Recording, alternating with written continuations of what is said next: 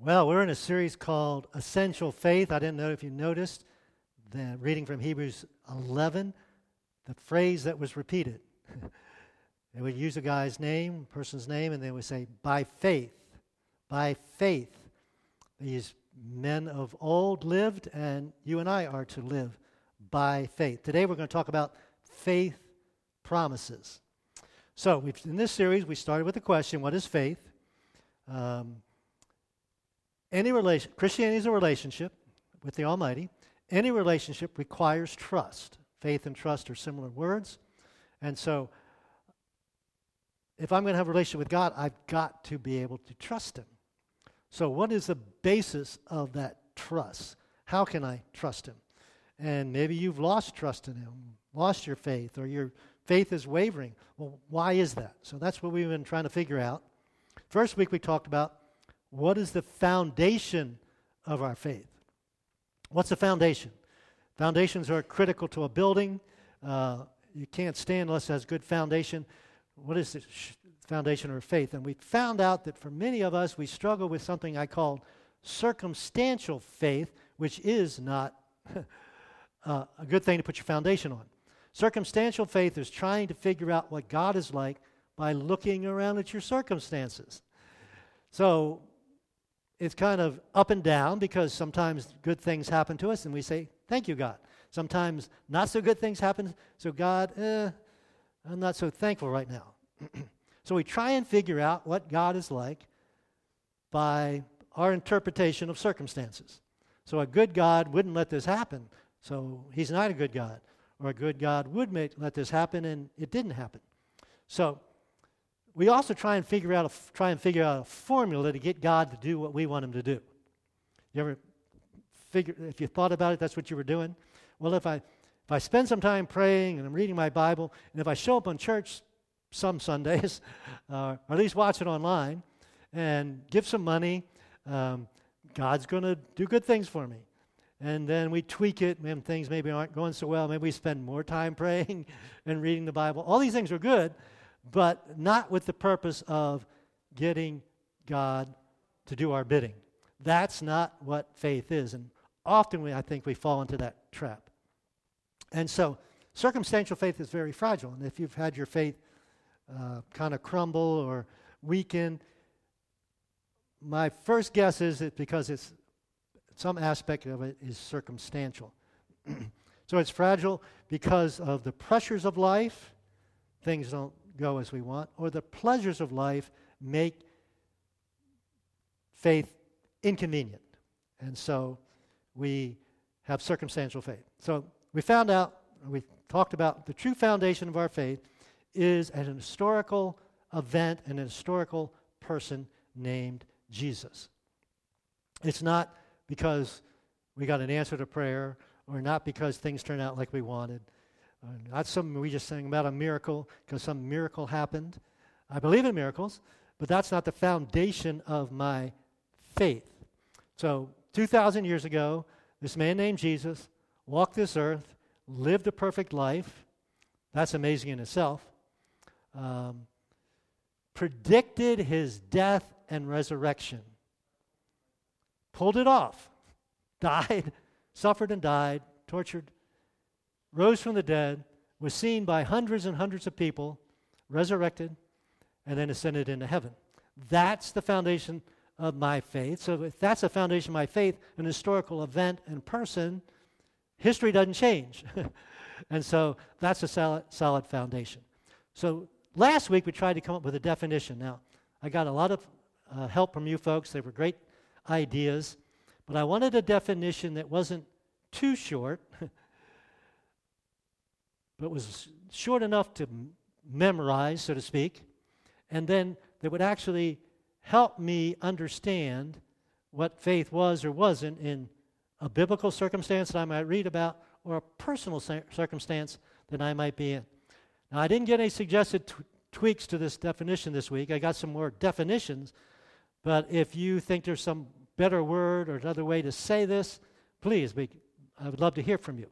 So here's the definition, actually my wife and I came up with, after reading lots of things. Absolute confidence that God is who he says he is. We talked about critical component is God's character.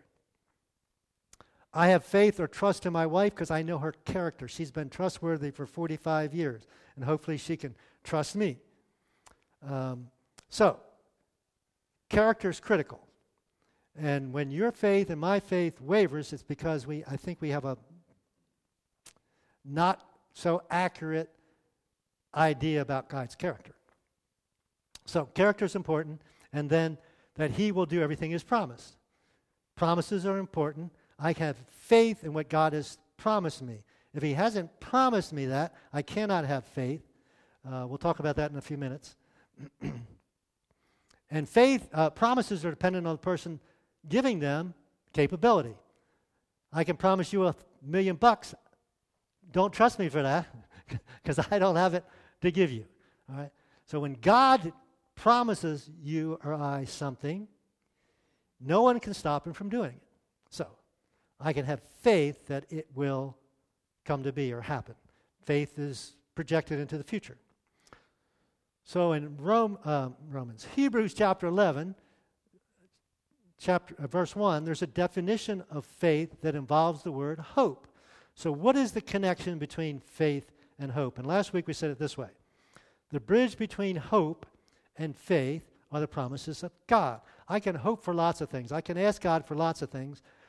I cannot have complete faith, absolute belief that's going to happen unless it's based on a promise from God. And we use an illustration of a guy that had leprosy in Scripture, came to Jesus and said, please heal me. He begged him to heal me. He said, if you're willing, that's the caveat. I don't have a promise from you, God, that you're going to heal my leprosy, but I really would like you to if you're willing. So that was hope. Wasn't a faith because there was no promise. In his case, God was willing. So hopefully that's helpful. Today we're going to tackle a different topic. Faith is based on promises of God. What has God promised me? Pretty important, right? What can I have faith in, and what can I just hope for? I can't have faith that God's going to give me everything I want. In fact, if you give your kids everything they want, how would they turn out? What's the word we would use? Spoiled brats, right? Two words. Everybody got that one pretty easily. So if God gave us everything we wanted, we'd be spoiled brats too. So that's not what faith is about. So I can ask, and we'll talk about that later, we can ask him for things we do not have promises for, but we cannot have faith in it. So I thought I'd start with some things God hasn't promised us that some people think he has. All right?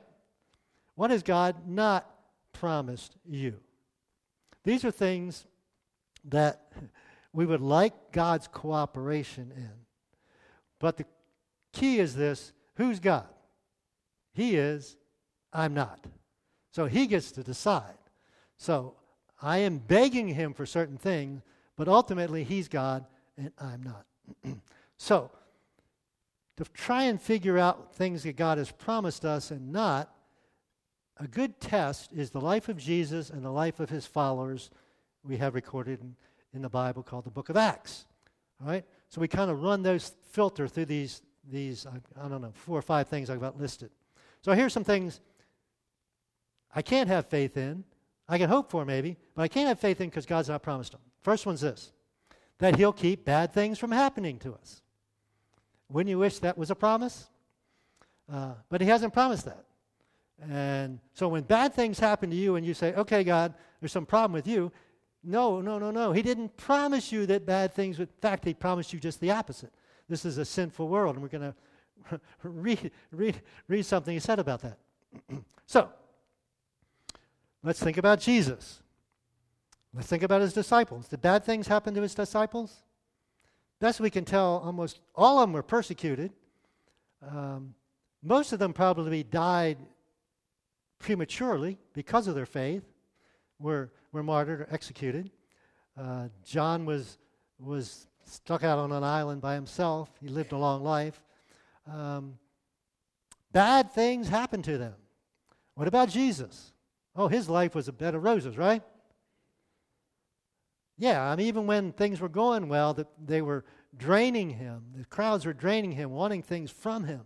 And then eventually they turn on him. He gets arrested. He gets falsely tried, accused. He gets beaten, tortured, and eventually dies. So, if your faith is based on bad things not happening to you, you're off track. God didn't promise you that. Second thing, and here's one that just kind of irks me because some of these TV preachers preach this. It doesn't make sense to me. I can't understand it. But anyway, that all of them would be wealthy. All right? Let's think about the disciples. Were they wealthy? There's no record of them having a lot of wealth. Can't really tell, but we can tell about Jesus. There's no record of him even having much of anything. In fact, he had to have one of the disciples catch a fish to pay his taxes. Remember that story? Some of you do. So, Jesus wasn't wealthy. The disciples weren't wealthy. There's no scripture that promises that you and I will be wealthy. So, if you're not wealthy, God didn't promise you that. Now, I'm going to give you a caveat here in that second. In fact, one of the reasons the early church had credibility with the society they were in is because they believed in this Jesus when it really didn't seem to benefit them. Why would they do that? Because, again, he predicted his death and resurrection and pulled it off. So anything else that happens, I'm going to believe. But on the other hand, you and I are wealthy, especially if you've been overseas any place. Becomes pretty obvious. I didn't check it, but my guess is that at least you and I are in, even if you're on, retirement income, you're probably in the top 10%, more likely the top 5% of the world's population, materially speaking. That makes us pretty wealthy. Maybe not the top 1%, but you and I are wealthy. So hopefully you thank God for your material blessings that you have living in this country. But he hasn't promised that you will be wealthy. Another thing he hasn't promised, that all of us will be healed. In fact, it's kind of silly because we're all going to eventually die, right? So there's going to be a non-healing event that ends in our death. But he didn't promise that. There's this story where Jesus comes across this pool where these sick people are all around the pool. And there was this belief, and they must have had some reason to believe this, that when the waters kind of stirred, it was an angel or God doing something. If you were the first person jumping in, you get healed. Second one, not so much. Now, I don't know why it was limited to the first person. But he comes across this guy who had been laying by this pool for 38 years. That's basically his lifespan. And he was crippled, so he never got in there first. So he never got healed, but he must have saw people healed because he hung in there. So Jesus comes by, and I'm imagining he's got to work his way through the crowd because there'd be more than just this one man there. He comes to this man, he says, you don't have to wait any longer. I'll heal you. Get up and walk. And the man gets up and walks. Now, is there any indication he healed any of the other people around the pool? No, and there are other times that Jesus did healings, and he didn't heal everybody. And so, healing is not a promise from God. Another one. We don't like this one. Next one is this. That he will reverse the consequences of our bad decisions. Now, let me just say this. Sometimes we skirt by the skin of our teeth, right? Sometimes you zoom past a patrol officer and he doesn't stop you, even though you were going fast enough that he does stop. Or maybe he stops you and didn't give you a ticket, right? But other times you got the ticket, didn't you? He doesn't promise that you will not suffer the consequences of bad decisions. And we've all made bad decisions, maybe even worse, sinful decisions, and seem to get by with them, right? Nothing bad happened to us. The problem with that is, what is our temptation after that? Well, I got away with it last time. Maybe I'll get away with it again. So he doesn't promise this. Now, we're going to look at a concept of God that he does spare us sometimes, but he doesn't promise to spare us. And then one I mentioned last week, real quickly, is this, that all our friends and relatives will be saved. Free will comes in here, and God doesn't promise me or that anybody that I know will be saved, because it's up to them to decide. So I've had 4 kids. I've got like 10 grandkids. God's not promised me that. Fortunately, most of them are Jesus followers. But when I look at the population, when I look at the Bible, I believe the minority of people are going to be Jesus followers. So there's 7 billion people in the world. 4, 5, 6 billion of them are not going to become Jesus followers. That's just the math. All right? So my friends and loved ones may fit into that. So God, I can't pray in faith that any person's going to be saved. I pray that they will be saved. It's a hope part, but not the faith part. So I thought I would start off with one of God's promises that we don't normally think about because it's one we don't like. All right? So here it is. This is Jesus talking to his disciples, last hours of his life here on earth. Here's what he says. I've told you all of this that you may have peace. That's a good thing, right? So you can read in John, there's a couple chapters, and he talks about peace. But then he says this, here on earth you will have, those of you who are present, read the next 4 words with me. Many trials and sorrows. Good job. All right. Not even just trials and sorrows, but many trials and sorrows. This is a promise from Jesus. Not one we necessarily like, but it's a promise. So I don't necessarily pray for trials and sorrows, do you? I don't think so. But we can be sure they're going to happen. But, there's a but here. Take heart, don't get discouraged, because I have overcome the world. So, what are some things God has promised us? Now, I can make a long list. I'm going to zero in a couple big things that we can pray in faith about. So we're going to back to that place we looked up our foundation. It was in Hebrews chapter 4. So beginning with verse 14, this is where we got our foundation. Inasmuch as that we believers have a great high priest, Jesus, who already ascended and passed through the heavens, and he's God, the Son of God. He intercedes for us. That's what high priest means. Let us hold fast to our confession of faith and cling tenaciously to our absolute trust in him as our Savior. So that's the foundation of my faith, is the risen Lord Jesus Christ. That's my foundation. That hasn't changed. Then my foundation is never going to change. My faith doesn't have to waver based upon that. So then what does the author tell us? So you've got your foundation of your faith. He goes on and says, for we do not have this high priest who is unable to, this translation uses the word sympathize. Most translations use the word sympathize. In fact, only one I found said, use the word I think which is better here. I even checked the Greek, it's sympathize, is empathize. Because when you read the whole verse, what it really describes is Jesus empathizing. What's the difference? Sympathizing is, I feel sorry for you. I've never experienced that. You know, I've never had a child die. You know, I'm sympathetic to your pain, but I've never experienced that. Empathy, I can experience empathy. Actually, I had a daughter-in-law die, so that's pretty close. So I can empathize with that. So that's the difference. So think about it. Do you think Jesus just sympathizes with us or empathizes with us? Notice what it says after that. He understands our weakness and temptations, but one who has been tempted, knowing exactly how it feels to be human. That's one reason he came to earth, to experience humanity. In every respect, this translation, some say aspect, as we are. So he's experienced it, basically said, I've been there, done that. Now I understand he's never birthed a child. He wasn't a woman, for example.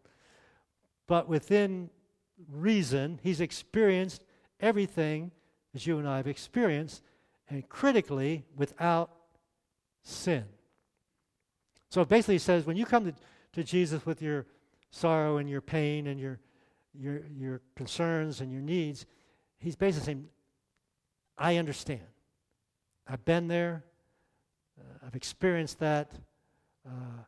I know what you're dealing with. How awesome is that?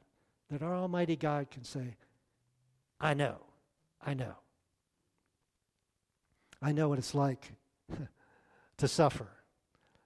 I'm going to give you a list of things that Jesus knew or understands. For example, like us, Jesus spent a night dreading the events of the next day. You ever done that? Maybe it was going to see the doctor about some ache or pain. Maybe it's facing surgery the next day. Maybe it's, seeing somebody that you're at odds with the next day. Maybe if you're really young, you've never experienced that, but even young people, I think, have. Spend a night. Well, what do you think about Jesus? Do you ever spend a night dreading the events of the next day? You don't know what that doctor's report's going to be. You may not know how that event's going to turn out the next day. That last night of Jesus' life, do you think he understood what's going to happen the next day?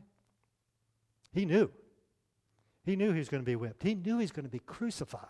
And he understood crucifixion better than you and I did because he saw it. So Jesus understands when you and I have one of those events. Another thing, rejected and betrayed by a family or close friend. You ever experienced that? One of the most difficult things about being a pastor, being in the ministry, is this.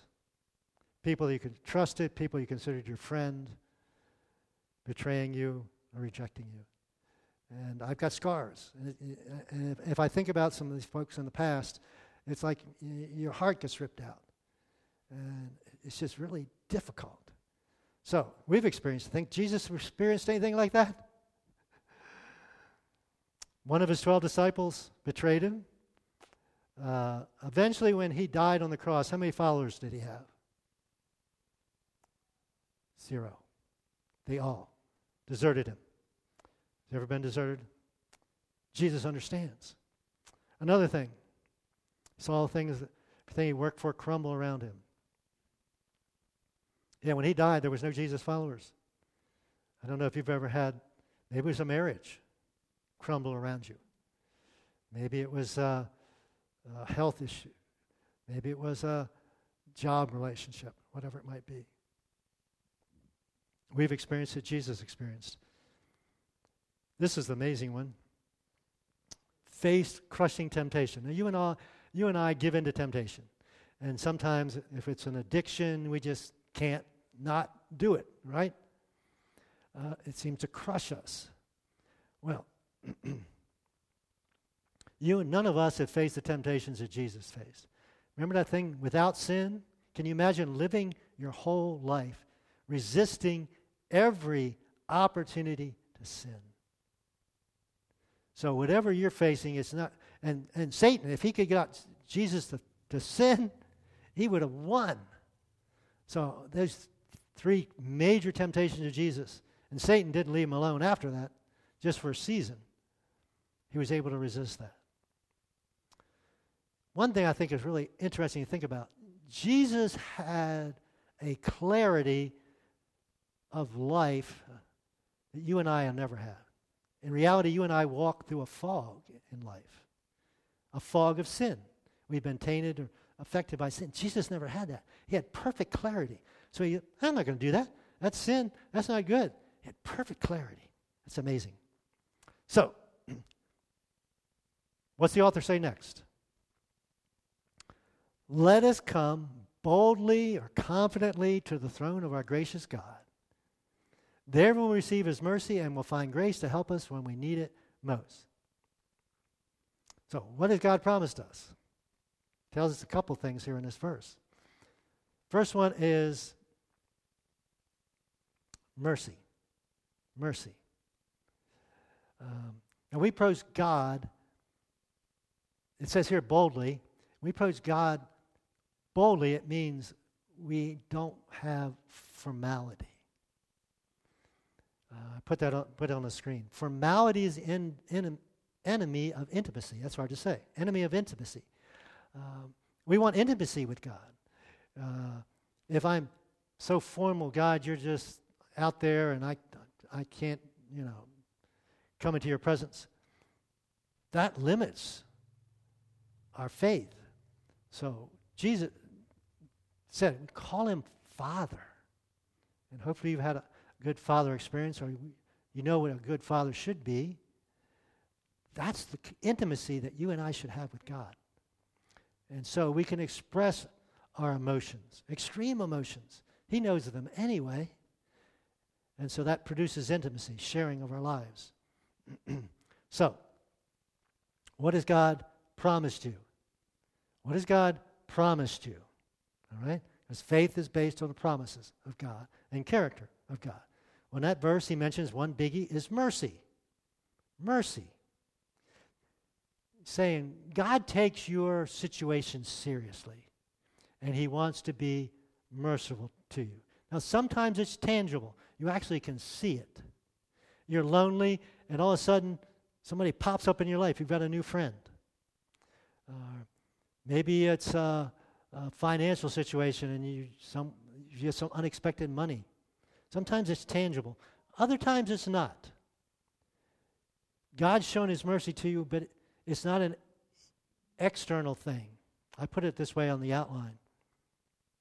Sometimes nothing seems to change externally, but we are changed. Because of God's mercy, I used to be anxious, and now I'm at peace.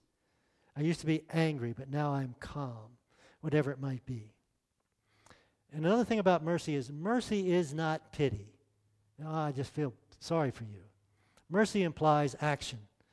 There's a story where Jesus had his family friends. There was two sisters and a brother that we know of, and the brother dies. And Jesus comes to the funeral, and he weeps with them. But he takes action, and he actually brings Lazarus back to life. So one of the things Jesus promises is mercy. The other thing that verse he promises is what? Remember the other word? Anybody? Grace. Good job. Grace. He promises us grace. I came across a quote, and hopefully I get it right this service.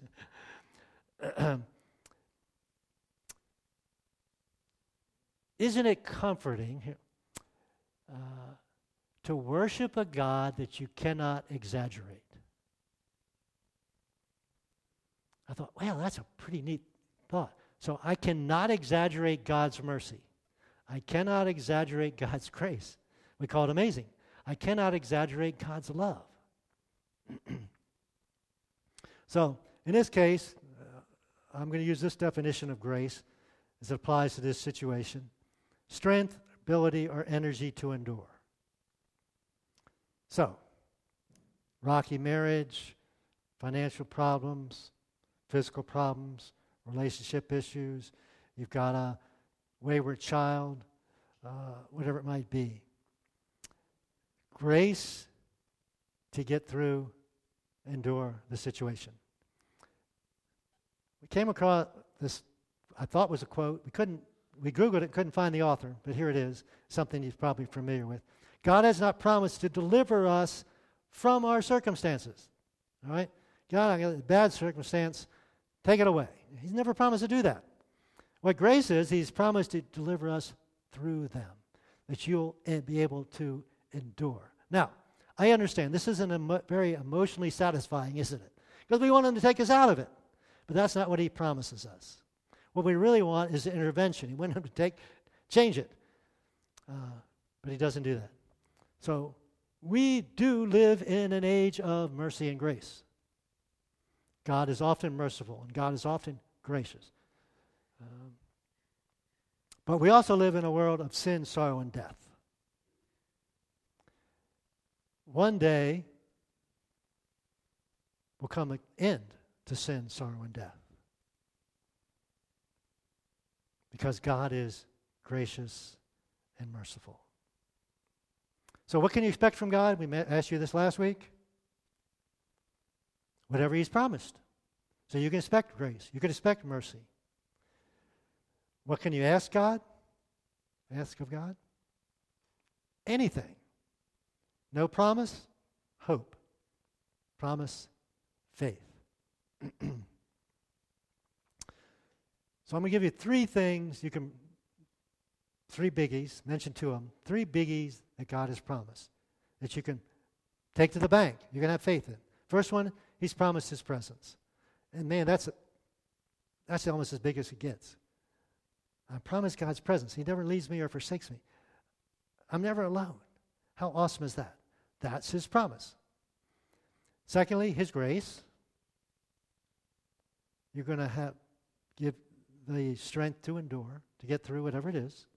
Sometimes it doesn't feel like you're going. I know. Sometimes it doesn't feel like you're going to get. But that's what He's promised. So I say, God, you promised me I can get through this.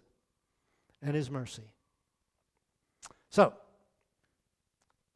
what about when God says no?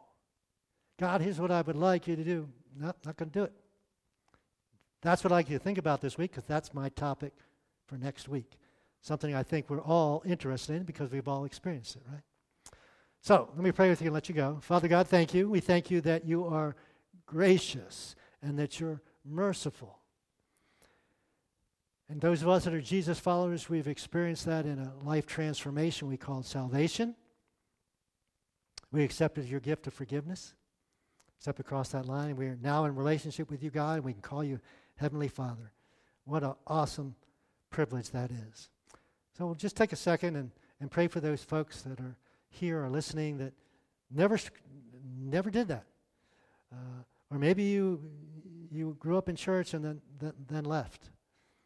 We pray that today would be the day you would understand God's grace and mercy and your need for Him. Sometimes we think that people as they get older are less likely to become believers. I think it's just the opposite.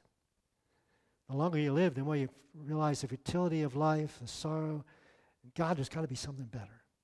So if that's decision you're making or you're thinking about making, please let us know. We'd like to help. Father God, we thank you that we can call you Father, that you never leave us nor forsake us, and that you go with us as we leave this place. And we thank you in Jesus' name. Amen.